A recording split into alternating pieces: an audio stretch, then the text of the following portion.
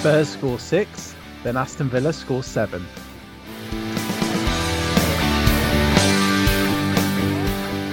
Hello FPL Surgery listeners. On this episode we discuss what's causing these freak results and scorelines. We go through whether Son and Kane are now too good to ignore. Should we invest in Aston Villa assets? Do we abort the Liverpool defence with Adrian in goal? And are defensive transfers a waste of time at the moment?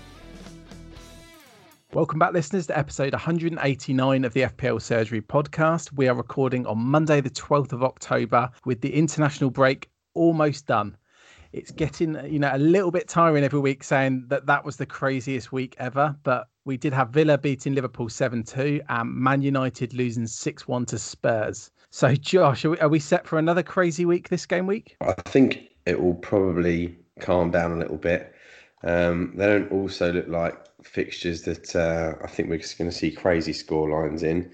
But who knows at the moment? It's been a very tough season to predict and pretty crazy so far. Yeah, it is really hard to tell. I mean, have you been enjoying the international break? I have actually. Very, very rarely would I say that. But after a really good game week 1 and 2, I've had awful game week 3 and an awful game week 4. And it was a really, really timely 2-week break. Time to just, analyse some stats, watch some highlights and just have a bit of a breather, really.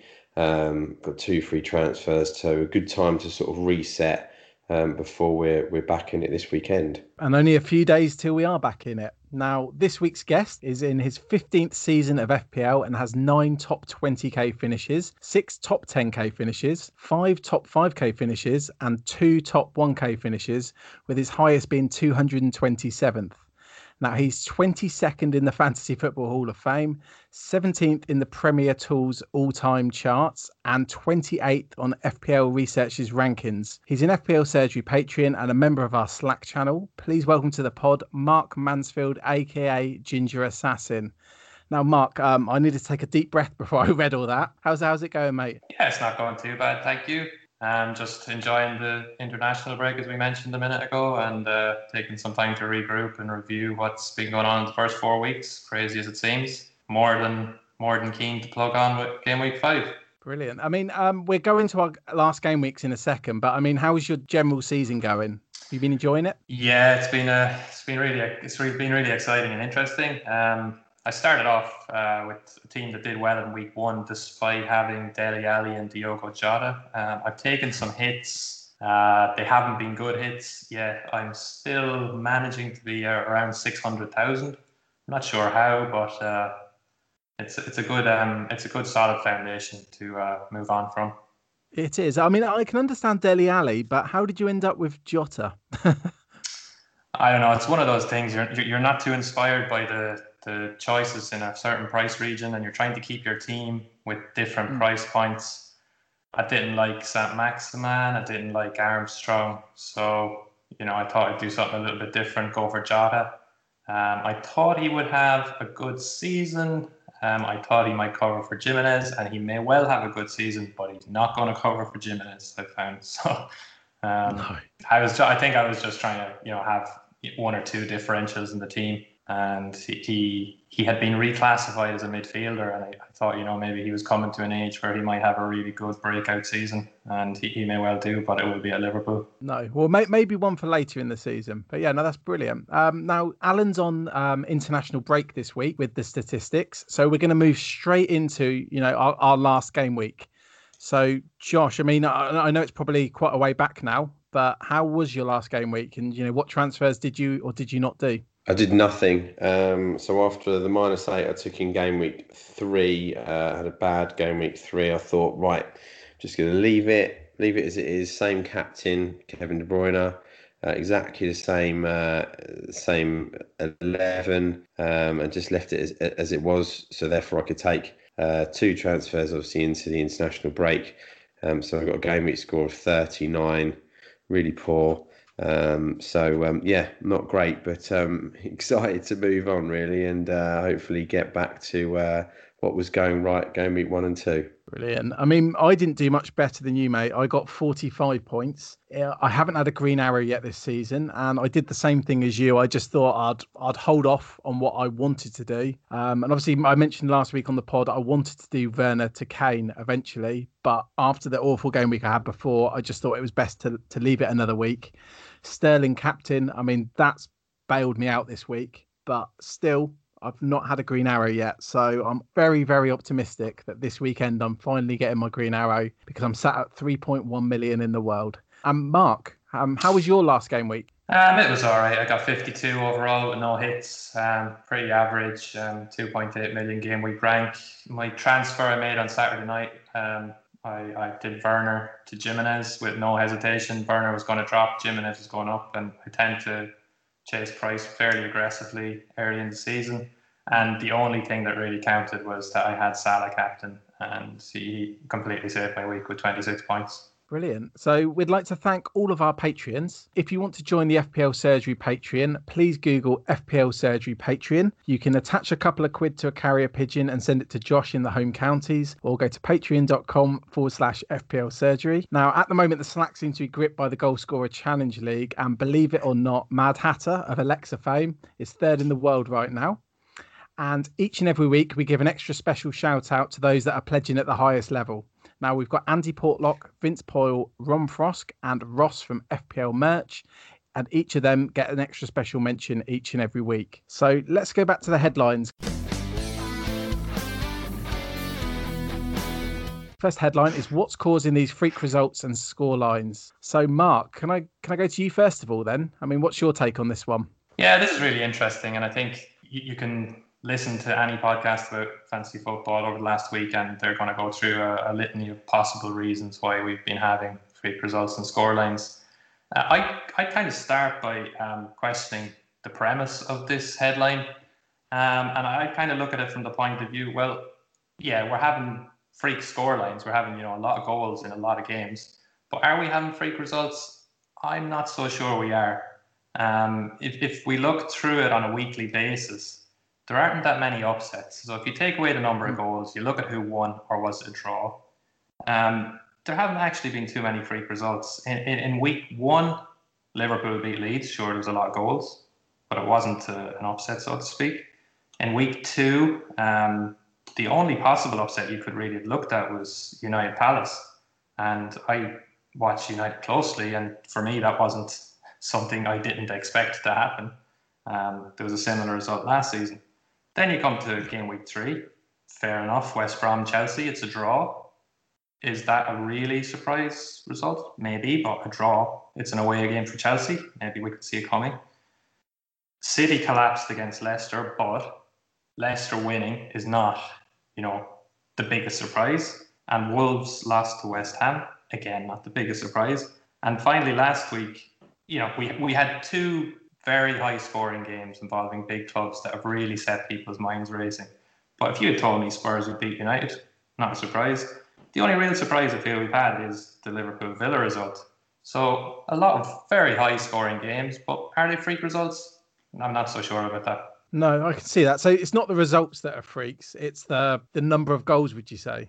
Yeah, I think there are, a lot of reasons for those that have been highly speculated on. We've had the penalty situation, the empty stadiums, and so on. I think the really important thing to consider about these from an FPL perspective is it variance or is there hardcore reasons that mean we should change our strategy if these reasons don't change? Yeah, I really like your take on that. I really do. What do you think, Josh? How do you see this? I think there's 2 ways you can look at it. You can look at it as is there something that's occurred that has created all this craziness, and whether it be like the common reasons we've heard, like no fans, and now obviously the games are kind of being played a little bit more like training matches, and therefore we're seeing a lot more goals. Or actually, do you not look at it as being one particular rule, and do you just take each game as a case by case?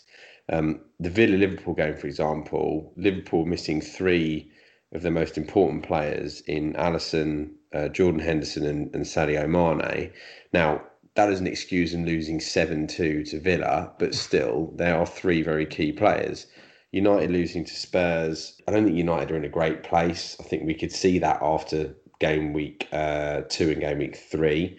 Again, you wouldn't expect them to quite lose to that extent, but they did have Martial sent off. So I think, maybe, it's taking each game as a case by case, as opposed to, a one rule that fits the whole of the Premier League right now.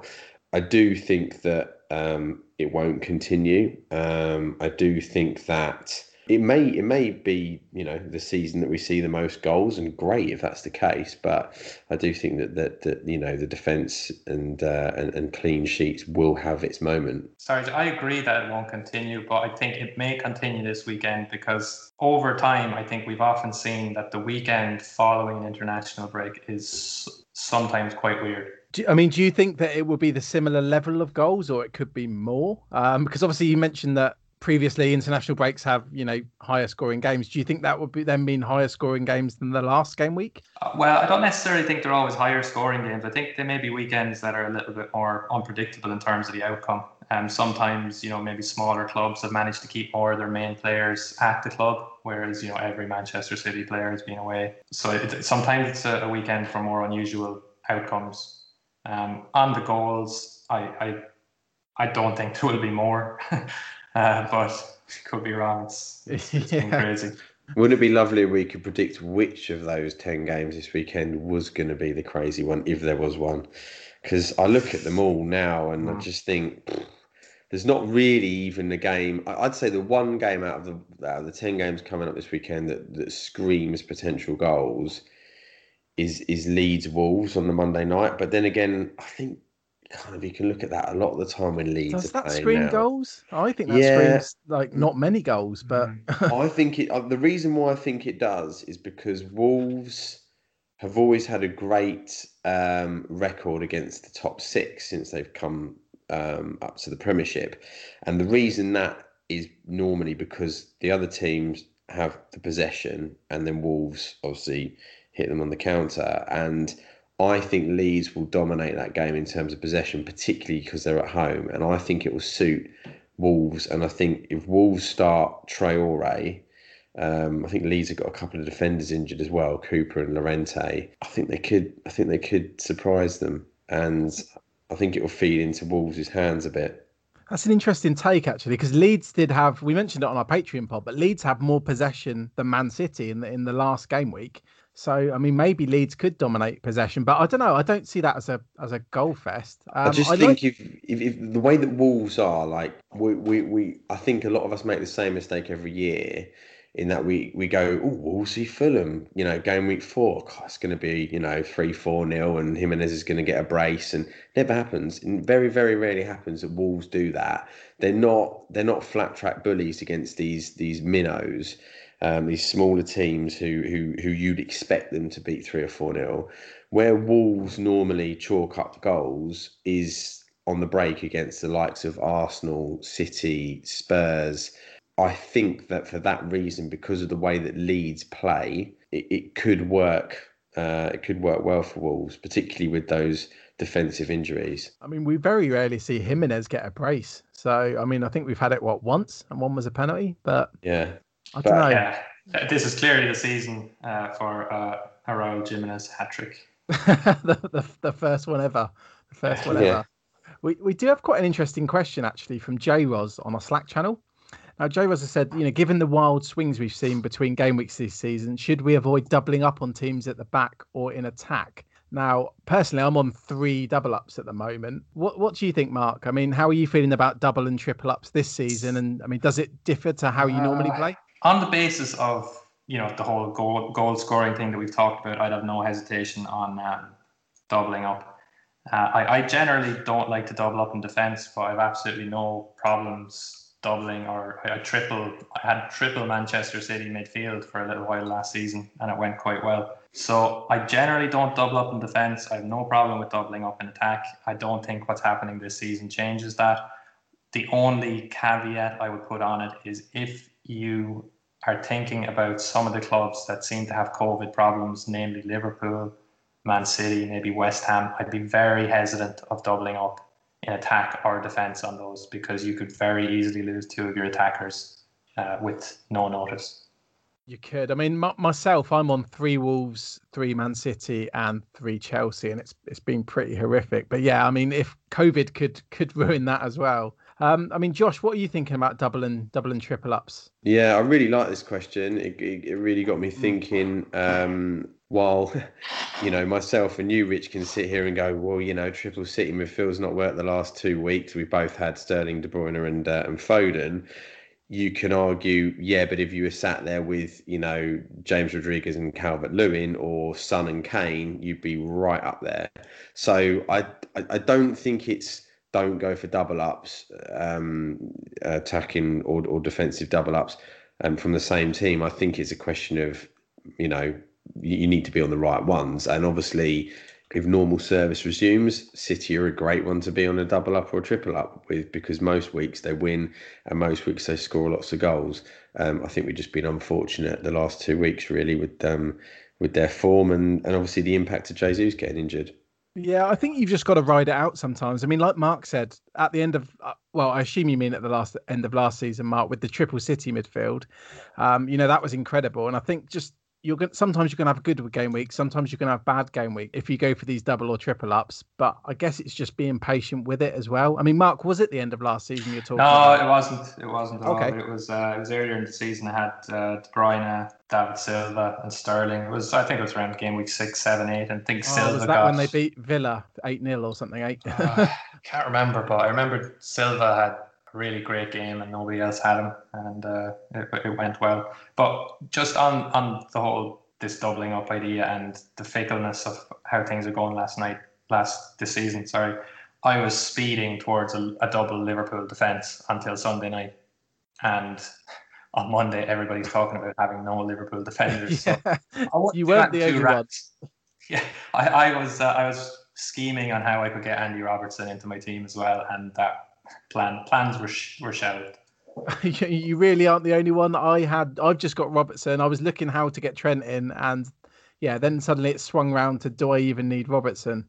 So it's just funny how things change so quickly. I mean, we were even talking about it on the podcast last week. I mean, Luke was talking about, his double Liverpool. I think he had double Liverpool defence, and we were quite envious of that. But no, that's brilliant. I really enjoyed that headline. So let's move on to the next one, though. So I think this is quite a popular one in the community. So are Son and Kane now too good to ignore? So if we go to you first, Mark, I mean, do you have any Spurs players at the moment, or are you looking to get any? Not wishing to ruin the surprise later on, but I do have a Spurs player now.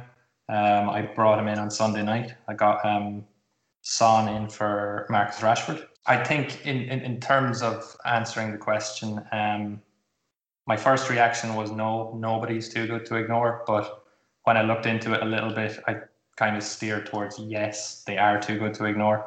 If you look at the next block of fixtures between now and the next international break, it's West Ham at home, Burnley away, Brighton at home, West Brom away. I think even under normal terms, there's two or three goal games in there for Spurs.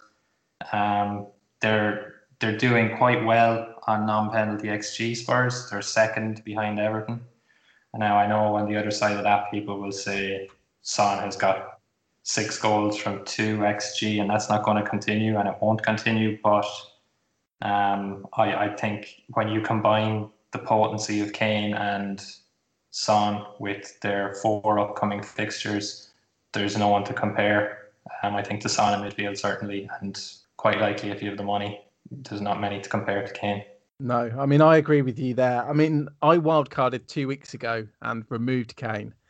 And I mean, I said on the pod last week, my one regret was removing Kane, because against Newcastle, he had 9 shots. Then last week he had 7 shots, which I believe was the most in the league. I mean, there's only a handful of players or a handful of strikers. There's only a handful of players who can score, 30 plus Premier League goals. And I think it's a very short list. I think it's Salah, Kane, possibly Aubameyang, although I'm not convinced there. And if Aguero could stay fit. So, yeah, I'm all over Kane. I'm definitely getting him back in.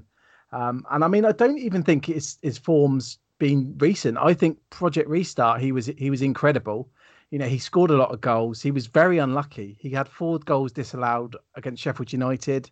He had that goal disallowed because Moura fell over and handballed it. I mean, I think he's had form for a good chunk of this year since he returned from injury. I mean, Josh, what are you thinking with Spurs? I think it's sensible to go with one of their attackers. I think for me personally, I would go for one of the two, not both. I think just in terms of stats wise, I think Kane's stats are fantastic. I think they are up with the sort of numbers he was posting when he was scoring 25, 30 goals a season and competing for the Golden Boot.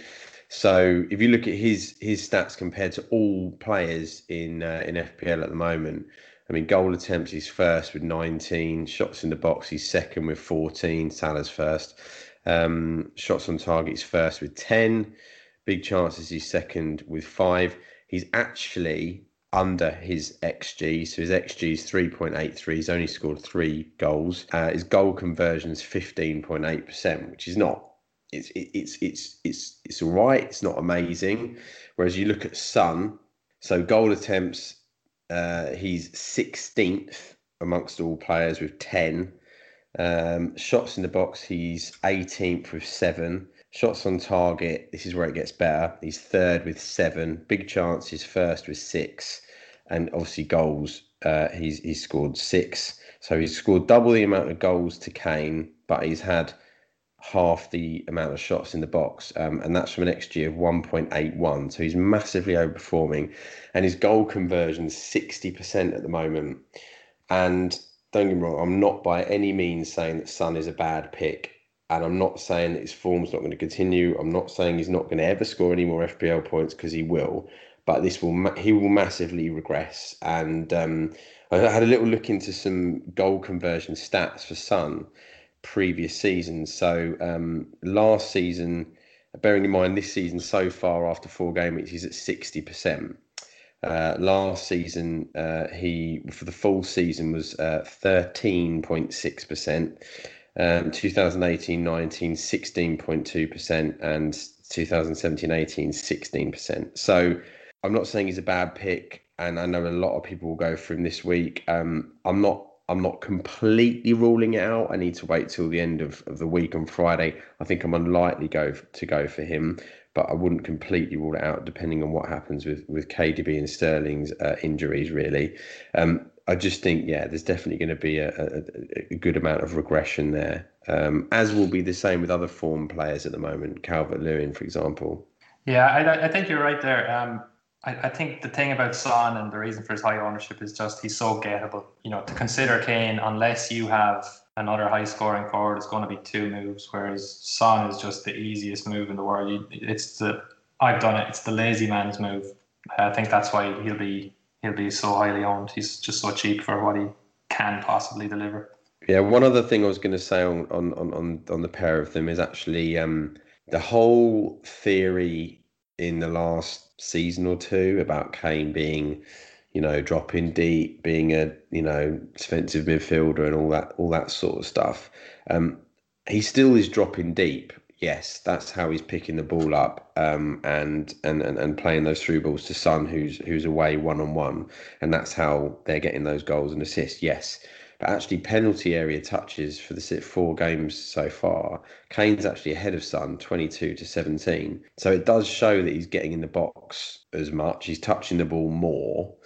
So for me, yes, he's 1.6 million more expensive. But I think that for me, the reason why I'd go for one over the other, Kane over Son, is purely from a captaincy perspective. I would feel right now more confident in putting the captaincy on Kane over Son.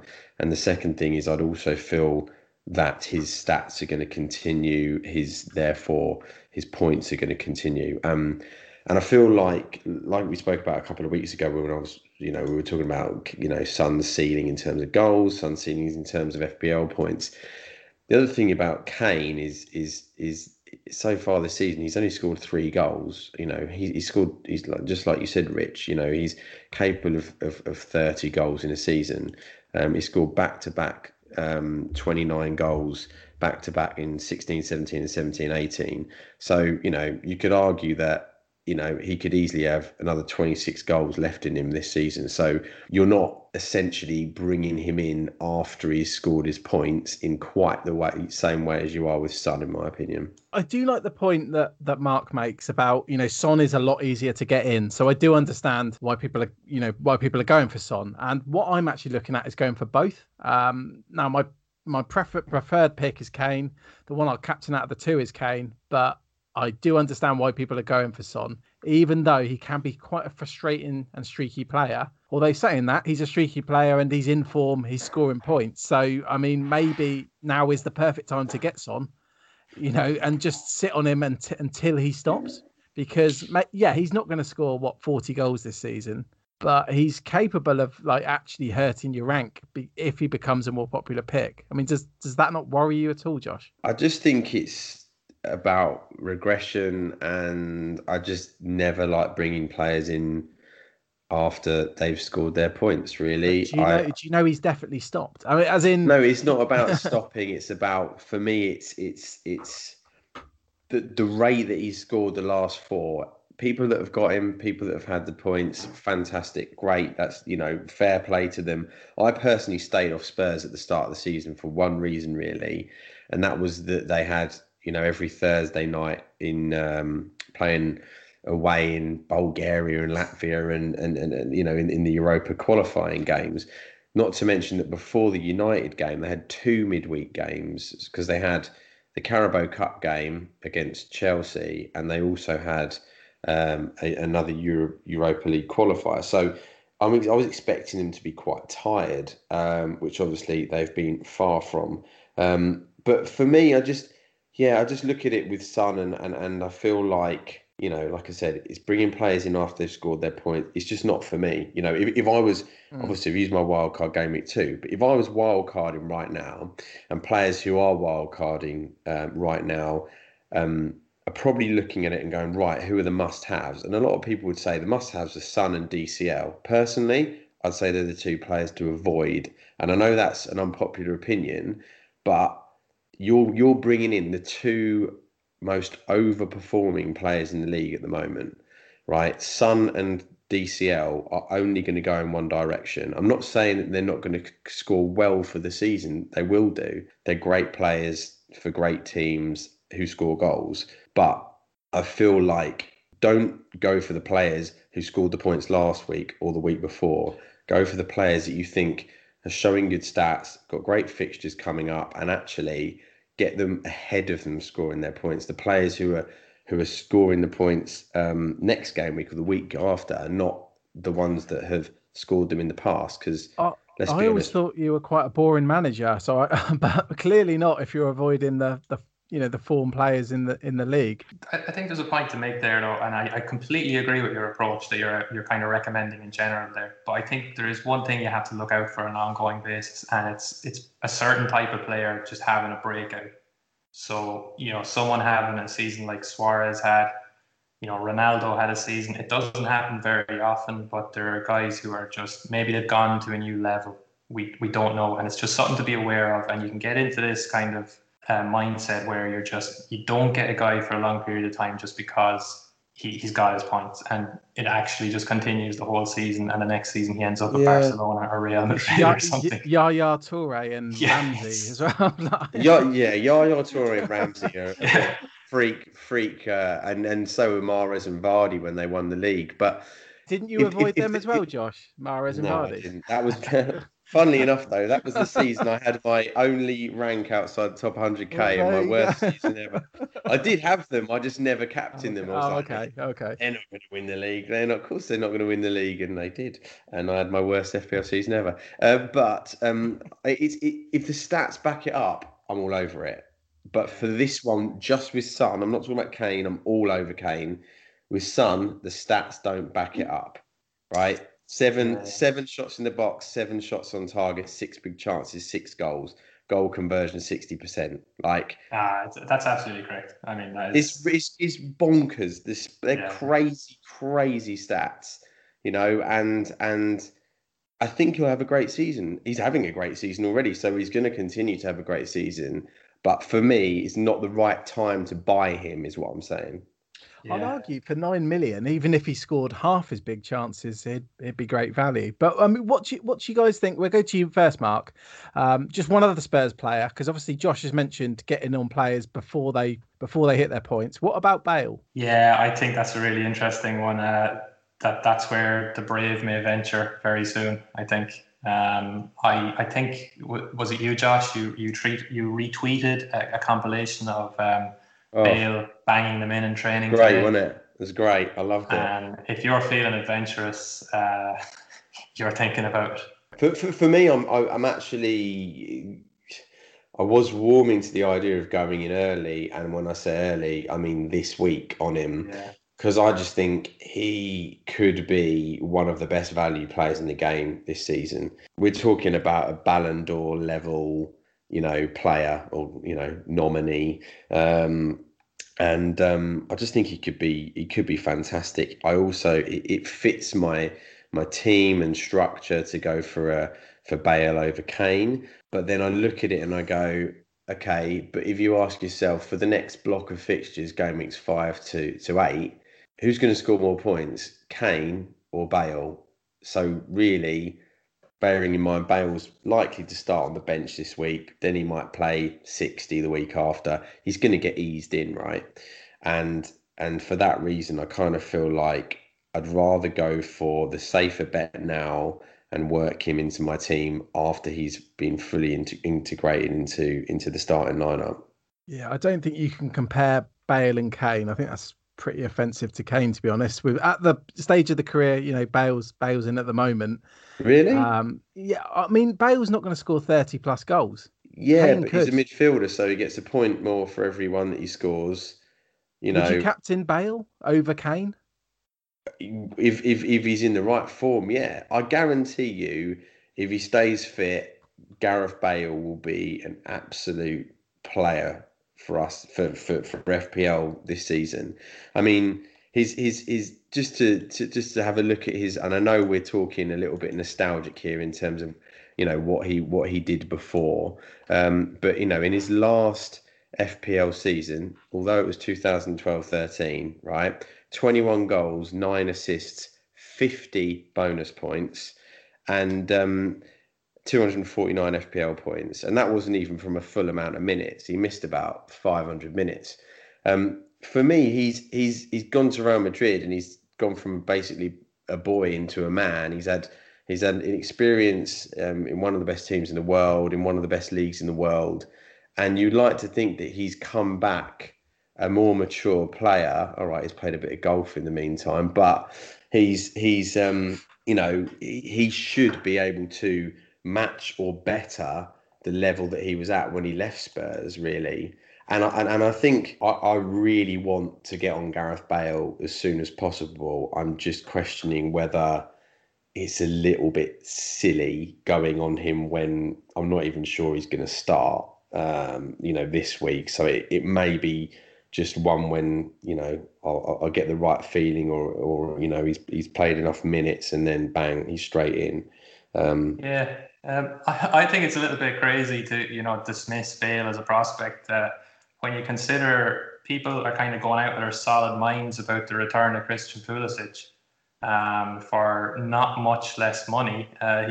He had an okay season last year. I had him twice, but if I thought that Pulisic and Bale were going to both come in, both play full time, I know which way I'd go. It would be Bale. Yeah, Bale at peak is at peak Bale for Spurs this season. If he gets to that point, top 3 players in the Premiership without a doubt. Yeah, but that's a big if. If he's at his peak. I mean, and Pulisic, he's 1.2 less than Bale. I mean, I think Bale's quite expensive. I think he's a wait and see. And I mean, obviously, I know at his peak he could outperform a 9.5 price tag. What he was, this is a last bit on him. An interesting thing that basically the season he left Spurs, so he had that season in 12-13, and then they obviously registered him on the game before he actually departed. and they registered him at 12 million. So he was 9.5 the season that I said that he got the 50 bonus points, 21 goals, 9 assists. But he came into the game, so 2013-14 at 12 million, and then obviously didn't play a game because he went to Real Madrid. But it shows you the level that he was at from an that FPL was his peak, though. I mean, the most Premier League goals he scored in the season before that was 10.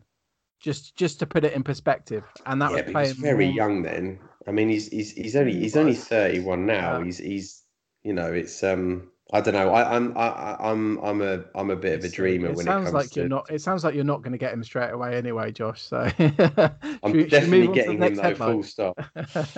So we'll move on to the next headline. So should we invest in Aston Villa assets? So Mark, what do you think about Villa? Obviously, they just had quite a big win. Well, there's a few ways of looking at this. Yeah, they're second in the table. They've had 3 wins. They've just beaten the champions 7-2, which is pretty impressive. You could also look at it from the point of view they had a freak occurrence in their first game with Sheffield United where John Egan got sent off in pretty shady circumstances. You could imagine that game going differently. If that game goes differently, where are they now? So I think, if they were fortunate in that game, they were, obviously brilliant against Liverpool, but also 3 deflections, Liverpool behaving in an uncharacteristic manner. So I think the jury is still out on them. I look at their next 4, Leicester away, Leeds at home, Southampton at home, Arsenal away. I'm not jumping all over them yet. I absolutely love Grealish. I love watching him. He's a great footballer. It won't take much for me to get him in, but I'm going to give it a little bit more time, have another little look at them against Leicester, and then maybe think about it a little bit more. In terms of the defence, I'm veering away from making defensive transfers at the moment because I don't think there's too much upside there. No, I can understand. I mean, it's interesting you mentioned Grealish because the reason I like them is they've got such cheap options. Like obviously you got Watkins at 5.9. We've got, for example, one of the biggest trolls in the game, Barkley at 5.9. I think it's the value for me that they offer. I mean, obviously Martinez was 4.5 as well. He's gone up. So yeah, would it be Grealish or no one for you? I think Watkins has had one good day at the office. He needs to show a bit more. I've had McGinn before. I quite like McGinn. There's a bit of a running joke in the league I have with my brother-in-laws that anytime Barkley does anything, I'm all over him. So against my better instinct, I might end up on Barkley again. But I just think Grealish is a great player. I can't believe he's not more central to the England team. And it really, I would, if I was wildcarding now, I would probably get him. I love watching him.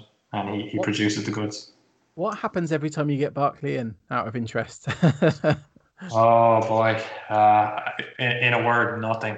I would say. Did you start with him last season after his really good pre-season? I did. So did and Terrible. The season before I got him in, I think he scored a goal against United, and I had been thinking about getting him in before the United game, and he scored that goal, and I just thought this is fantastic. So I ended up with, I think, Barkley, Mkhitaryan, and Pedro, and that was just I'd broken one of my rules, which is don't get mid-priced players from big clubs. I'd shattered that rule all over the floor, and it was wildcard time. So Barkley's always been a disaster for me.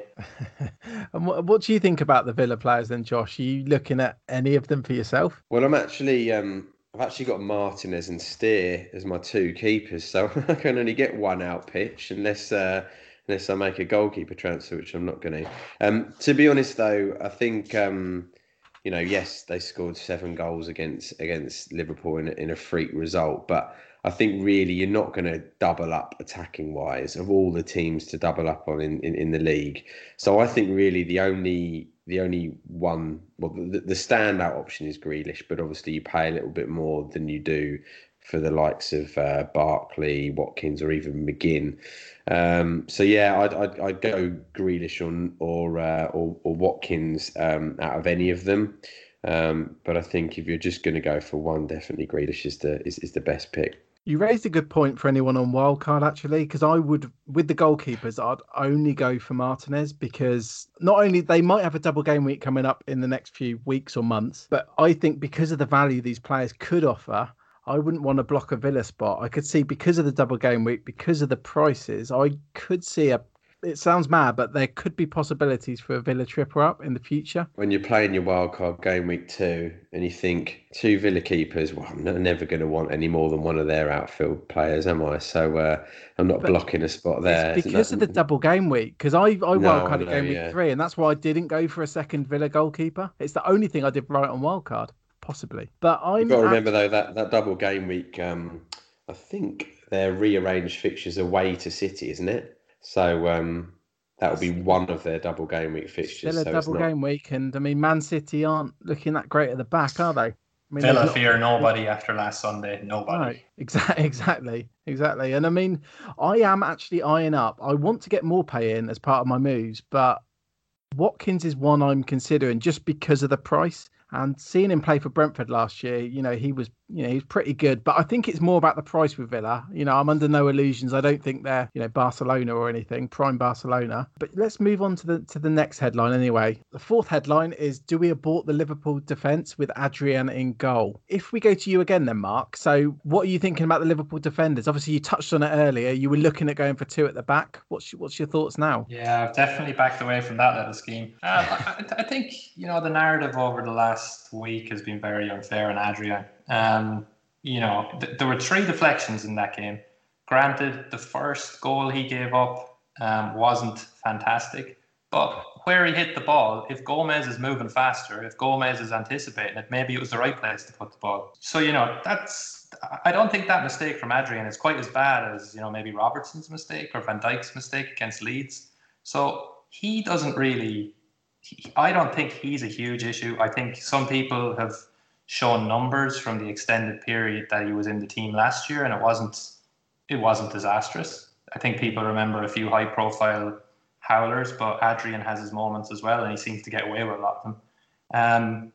So I think all the defence has been culpable at times. There's been a lack of pressure from the Liverpool midfield on the opposition midfield, maybe letting in some balls behind that they haven't dealt with so well. And I think what's going to happen with Liverpool is, like we saw with Southampton, we could have a little bit of a reaction from their defence. I would expect they'll tighten up somewhat. They haven't been that bad in terms of XG conceded, if I remember correctly. So while I won't go there on the double up, I have no thoughts of selling Trent Alexander-Arnold. And I'm not particularly concerned about having him. I'm just going to leave him there. I don't think anything that was said about the Liverpool defence prior to the season is now untrue. So we've got a question from the Slack. So we'll go to you, Josh. So Espen Frostad is asking, is it time to let go of Liverpool defence? And in which bracket should the replacement be selected from? I don't think so, no. I think majority of us have got bigger priorities and essentially fires to put out than chopping and changing around Trent or Robertson, for example. What if it enables a bigger move? If you've got 2 and you want to go down to 1, potentially, I wouldn't sell completely and get rid of them. I think it makes sense to have 1. You may also want to eventually go back to having 2. So good to keep 1 there at all times. I think that if you're on a wild card again and you want to go from 2 to 1, yes, but I'd still stick with 1 in there personally.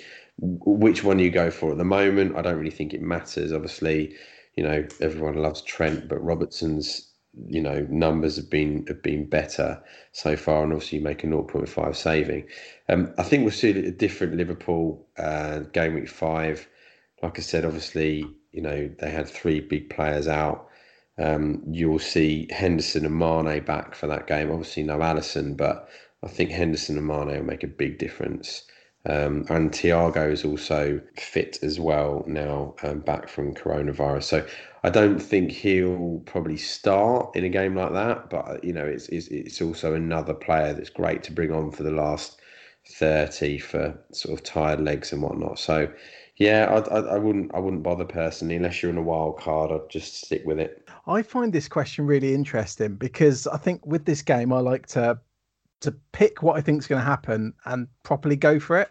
And it probably shows, that's why I've got a triple up. And I just feel just holding one of Trent or Robertson just as like a safety blanket. I don't know. It kind of bores me. I kind of feel like, oh, and I don't know the answer to this, but I kind of either want to, be like Liverpool. They're the best defenders, they're the best value, double up, or just completely avoid, completely. I just feel it's sort of sitting on the fence a bit to to just hold one just in case. Does that make sense? You know what I'm saying, Mark? Yeah, I completely. I think I understand what you're saying. I think the temptation is strong. I think the question references, can we have, can we spend the money from TA a little bit more wisely? I wouldn't rule it out, but I think a good thing this weekend is the Merseyside derby. I think this is going to tell us a lot about what we've seen so far. I think these two teams are really going to take this seriously. Can Everton continue to do what they've been doing in attack? And are Liverpool capable of tightening things up? I think what is possible will happen with Liverpool is Joe Gomez might get a little bit of a rest, and Fabinho might slot in. And then we'll see, can Liverpool keep things tight against a really well-functioning attack? And if they can, I think you can banish any thoughts of selling TAA. If they can't, well, let's think about it again.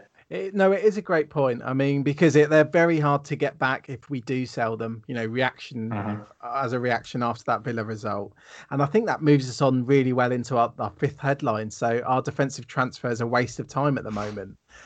So, I mean, Josh, we've got a question from Alan. After this game week, it might be a weird time to ask it, but maybe that's why I'm asking. What defenses should we be investing in? So, I mean, how do you feel about what defenses you like? And do you think the transfers, are they a waste? I mean, you touched on it briefly, didn't you?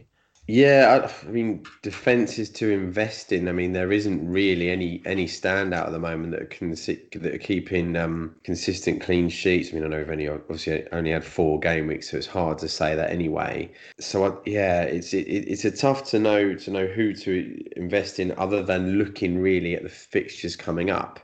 I mean, I've got both Ayling and Dallas. And I think that they are definitely interesting. The next 6 are decent. So definitely the next 4 are really good as well. So I think, they're maybe worthy of investment. I thought they were going to have a goal fest against Wolves. Or are they going to be scoring the goals? They could be, exactly, assisting and scoring. I think these defensive injuries that they've got are potentially a bit of an issue and might scupper their chances of a clean sheet, and like I said, I do think Wolves will enjoy the way that Leeds play that game and try to dominate possession. But just for that block of fixtures coming up, I do think they're decent options. But in all seriousness, unless your defence has got some potential picks in it that need to go, maybe Luke Shaw, Ben Davies, players that have now been replaced in the transfer window by new signings. And even if if you can still get 3 out from your other 4, I just wouldn't bother at the moment. I'd take a price drop and just focus your transfers and your midfield and strikers. Brilliant. And what do you think, Mark? Yeah, I couldn't really be bothered making defensive transfers at the moment, and I've got Reece James and James Justin, so I should probably be thinking about it. But I think going into game week 3, I was very tempted to take a -4 for McCarthy to Mendy in goal. And it's a good thing I didn't, given McCarthy scored 15 points since. But it's kind of case in point that you really don't know what's going to happen. You don't know where it's going to go at the moment in terms of goal concessions. I think if I was looking at anyone, we referenced it earlier, the block of fixtures coming up for Spurs is so good. And I'm not sure if I'm going to pronounce his name right, but Reguilón for Spurs, he kind of interests me, as does Semedo at Wolves, but I wouldn't be rushing out to buy them. No, I think I feel the same. I mean, I'm not. I've got Reece James as well, and I'm not gonna be moving any of them on yet. I want to see a little more. The only reason I've considered removing Robertson, because it might enable some other moves, but I think, like we've already said, it's really hard to get them back. So I do think, defensive transfers are a waste of time at the moment. So I think that wraps up all the headlines. So it's time to flex our biceps and have a piss for the Iceman.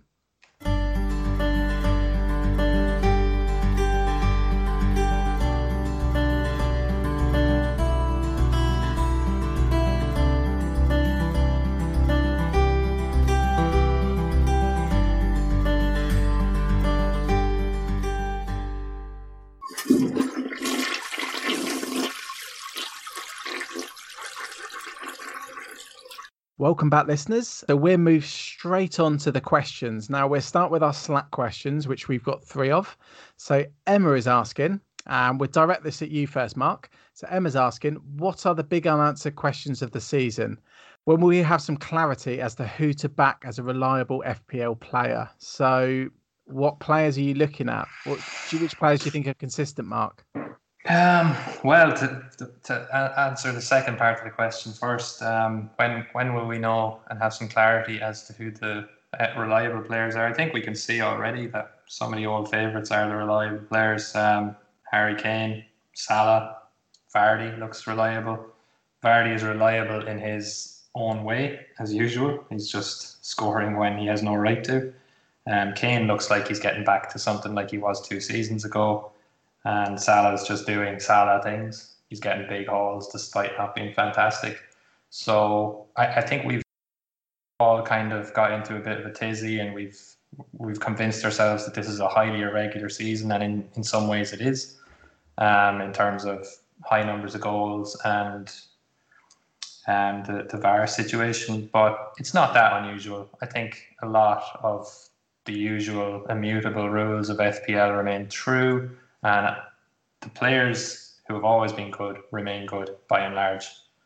So I think we'll find come the end of the season, the reliable players before are still the reliable ones. And I think you should have a core of those in your team. That would be my view on it. I like your calm, level head. It's actually making me feel a lot better about this season. I mean, Josh, what players do you think are the reliable picks at the moment? Are they the same ones, or do you have any different ones? Yeah, I mean, with Emma's question, what are the big unanswered questions of the season? I think I'd flip it and say, what are the answered questions of the season? As in, is there actually anything that we can hang our hat on at the moment with? And I don't think there is. And you know, when I was playing my wildcard game week 2, a lot of people were going, oh, you know, I want to play it that early. You know, you need more info. And it's like, well, here we are after 4 game weeks. Really, are you sat there with info to make a better, more, a wild card team with the info that we've got from 4 game weeks? And I don't think you are. And it's just going to be a question of when it settles and when it actually, and that is obviously when the inevitable template will start to eventually form, because at the moment there are no essential players to own. There are and I think there isn't a template. So in terms of sort of who the reliable FPL players are, I agree with Mark, some of the usual names, but in general, I don't think you need to be worrying too much if there's any particular player that you don't own in the game at the moment.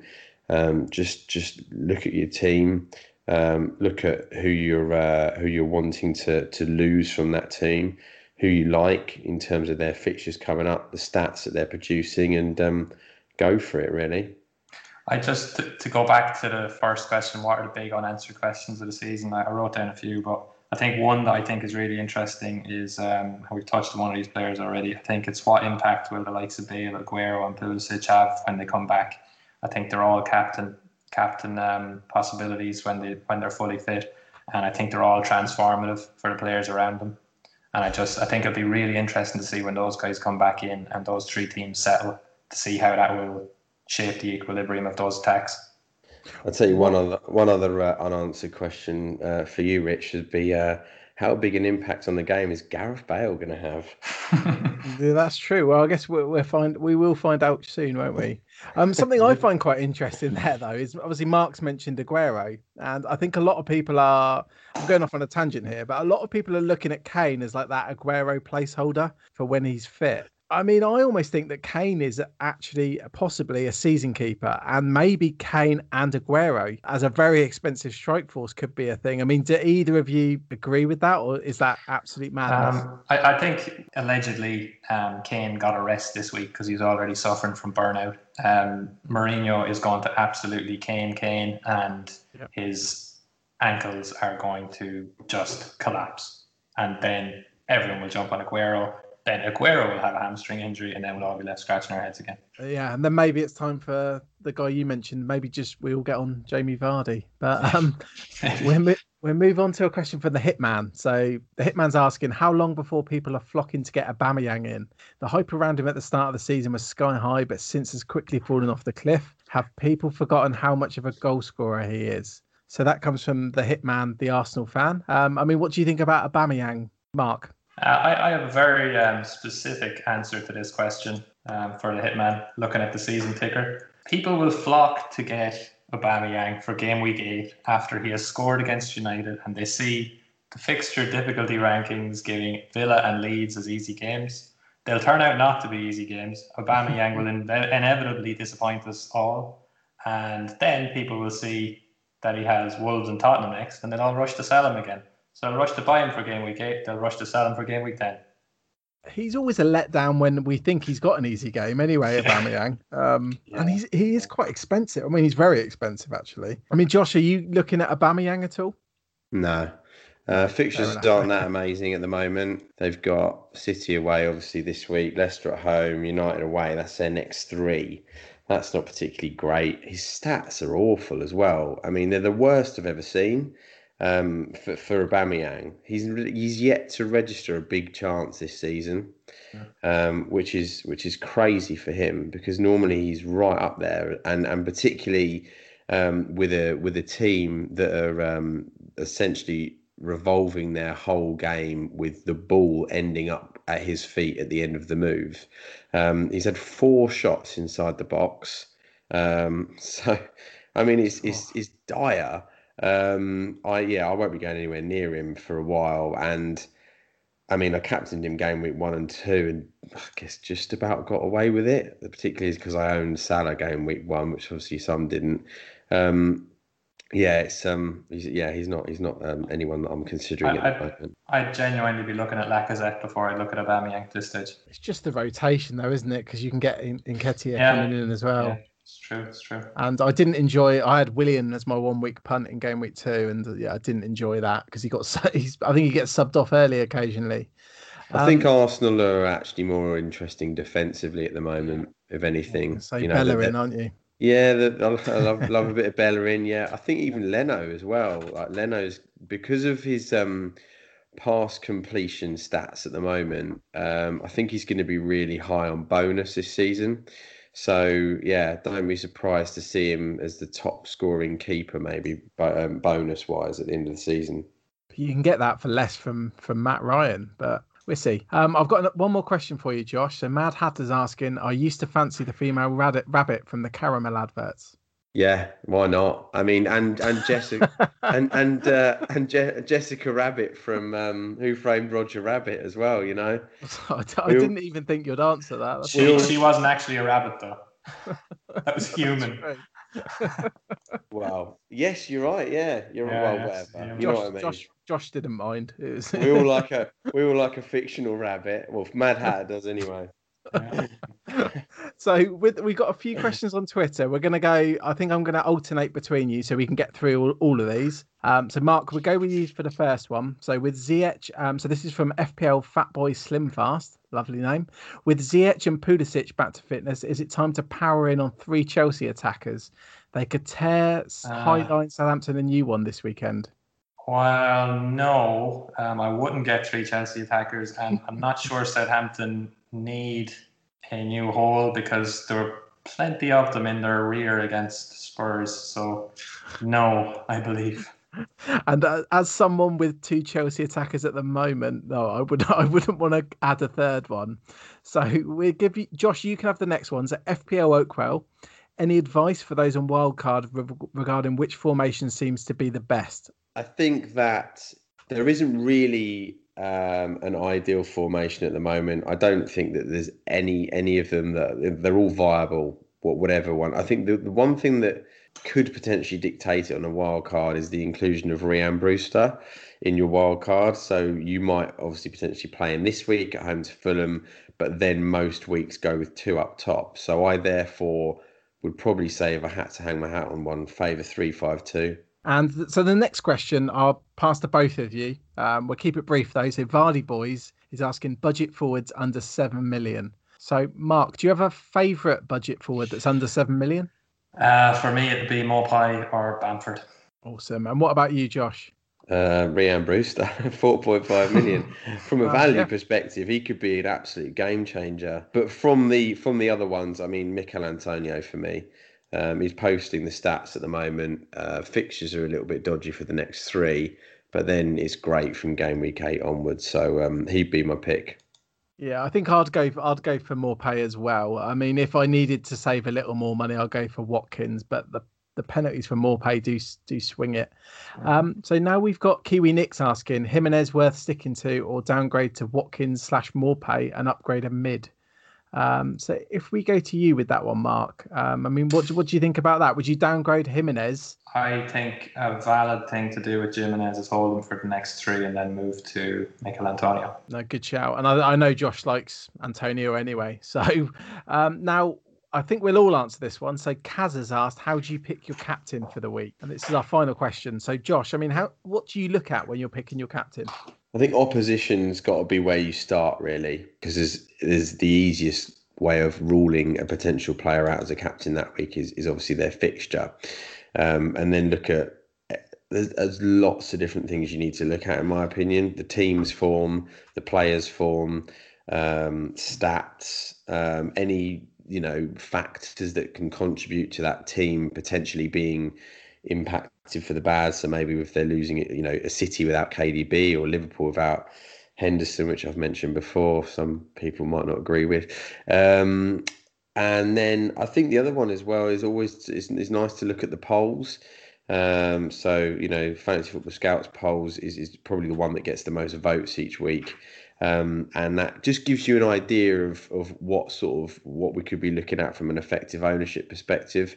And I think there was towards the end of last season, we were going into most weeks with Bruno and KDB over 100%. So it just gives you a bit of an idea of where am I at in my season? Do I want to go with the crowd, or do I actually want to go with someone who's going to give me, a bit of a higher rise if I get the captaincy right on them, really? So lots of different factors, really. What about you, Mark? I mean, how do you go about it? Yeah, I think Josh has named out all the really relevant things you can do there. But one of the things that I've started doing recently, and it's kind of met with a little bit of success, is to look at my team and kind of try and visualize having 2 of each of the candidates in there, and which one would I like to have 2 of the most this week. And I kind of, it's a weird one, but it gives me a bit of a feeling sometimes, I think. So maybe a little bit of black magic there, but if you can do a little bit of visualization and think, who would you like to have 2 of the most? No, I quite like that, actually, because that is effectively what the decision comes down to, isn't it? I mean, yeah. And if the answer's none, then you need to bring one in. Yeah, I often do. My transfers are often targeted bringing in a captain. Yeah, that's probably when you can justify doing hits as well. I think so. I always say that, really. The way of justifying hits is either one, if you're making a very long-term transfer and you need to get a certain player in at a particular price, maybe if you're bringing in like a Trent or Robbo, or you're bringing in for a long period. But yeah, I think it's mainly on captaincy, really. And you can justify that if obviously they bang. If they don't bang, then it's a double blow. Yeah, I mean, with mine, what I do is in double game weeks, I might do it a bit differently. But generally, I look who has a home game and can that player score a hat-trick? And I mean, that's why last season, my captains, I almost exclusively captained Sterling, Salah and Kane. I think they were all double digits. I just think I'm going for the ceiling more than most. I don't ever captain someone like Jimenez. Like, I just, he's not going to score a hat trick, so I don't want to captain him. He is this week. He is, yeah. I We hope decided so. that earlier on. Three Traore assists, 3 Jimenez goals this week. You watch. I do hope so, but that leaves the defence apart. I still won't be captaining him. That's why I wouldn't captain someone like Bruno. I wouldn't captain. I've captained KDB once, like ever. Yeah, I go for the hat tricks, and but fingers crossed for Jimenez this week. So that's all the questions. So actually, for once, for the first time since me and Josh have taken over the pod, we've got through every single question, unless Josh missed some off the schedule. So we'll move on to our feedback segment. So we've got Hindu Monkey. He's asking, why am I so posh? I thought Reading was basically a parking lot. Nice pod, BTW.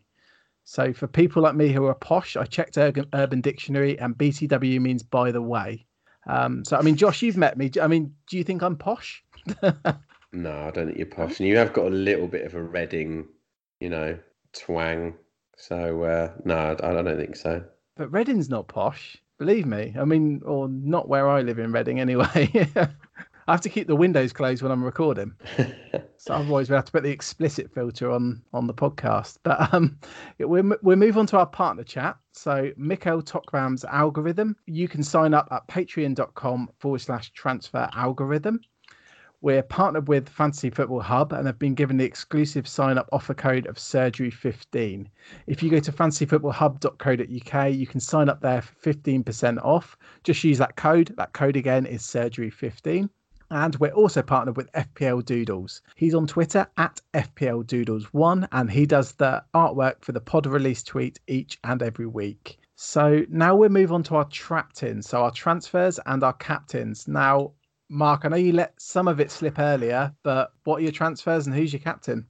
My transfers are Rashford to Son and Shea Adams to Mopay. And you've done them already? Done. Yep. And your captain? Captaincy, I just don't know at this stage. I'm afraid. I'm looking at the 3 obvious guys: Salah, Son, and De Bruyne. We've heard a little bit of news today that De Bruyne may not be 100%. So I'll wait on that news before making a decision. If I had to commit right now, probably go with Son. Oh, wow. And what about you, Josh? What are you looking at for your transfers and captains?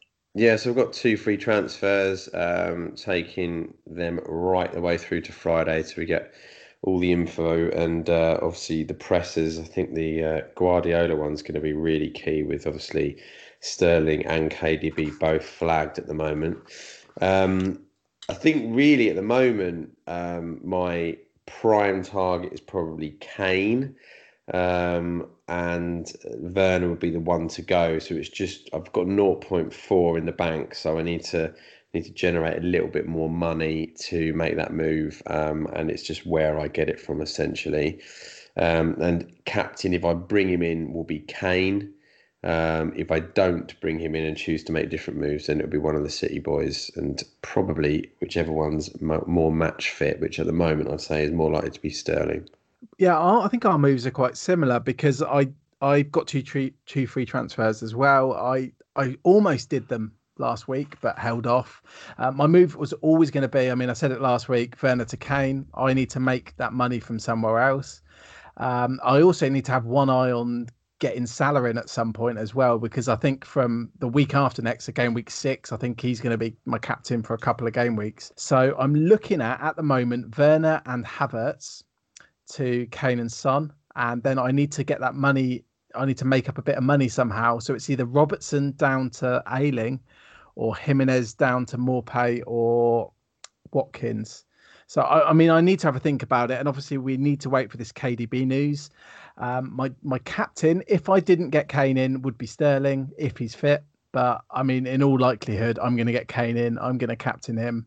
And yeah, I'm looking forward to enjoying that. So we'll move on now to our surgery leagues. So Josh, do you want to quickly run through the top few managers in those? Yeah, of course. So the FPL Surgery Podcast League in joint 4th, Dario Klein and Sean McCall. 3rd is Connor Bowles. 2nd is Tony Omandi.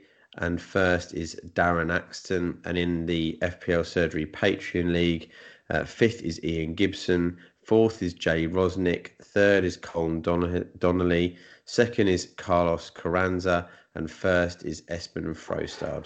Thanks, Josh. And we'll go over to you, Mark. So have you got your 3 best picks for this game week? I do. They're very boring picks. It's Kevin De Bruyne, Son, and Salah. And what about your differential picks as well? I just liked the look of Semedo the last day. I think he's going to fill Doherty's shoes quite well, so I'll go with him. The aforementioned Gareth Bale. I wouldn't do it myself, but he who dares. And in third place, I'll go for Diangana at West Brom. I think that Burnley fixture is plumb for them to get their first 3 points of the season. Yeah, I really like that Diangana pick. And I mean, I'm wondering now if you're going to tempt Josh into getting Bale in. Hopefully. It's definitely in the back of my mind. Let's see what happens. See what Mourinho says on Friday. If he said he'll start, which he's very unlikely to actually say that, I'd definitely go for it. I think he's really exciting and love him at the low ownership as well. And then you might as well captain him as well and get the ultimate differential. But no, honestly, Mark, thank you for coming on this week. It's been a lot of fun. Do you mind? Where can our listeners find you on social media? I wouldn't bother. I'm not really producing anything of any note or interest. I'm Ginger Assassin on Twitter, but really it's a waste of your time. But you need to be a bit less modest there. I mean, you are, like I said, you're 22nd in the Fantasy Football Scout Hall of Fame. So there's only 21 managers in the world with a better record than you. That's 21. Yeah. It is what it is. What can I say? Oh wow, you're too modest. Too modest. If I was you, I'd have it everywhere. No, but that's brilliant. No, thank you very much for coming on. Yeah, I've really enjoyed it. Thanks, lads. It's been a pleasure. Awesome, and I look forward to getting you on again soon. Yeah, I'd love to. So please help support the podcast at patreon.com/FPL Surgery. Please join the FPL Surgery Podcast League. The code is 439HW9. Check us out at fplsurgery.com. You can find us on Facebook, SoundCloud, Reddit and Twitter at FPL Surgery. Subscribe on iTunes and remember to please rate the podcast, or you can email us fplsurgerypodcast@gmail.com. So Josh, there's just one more thing to say. Up the pod. Up the pod. Up the pod.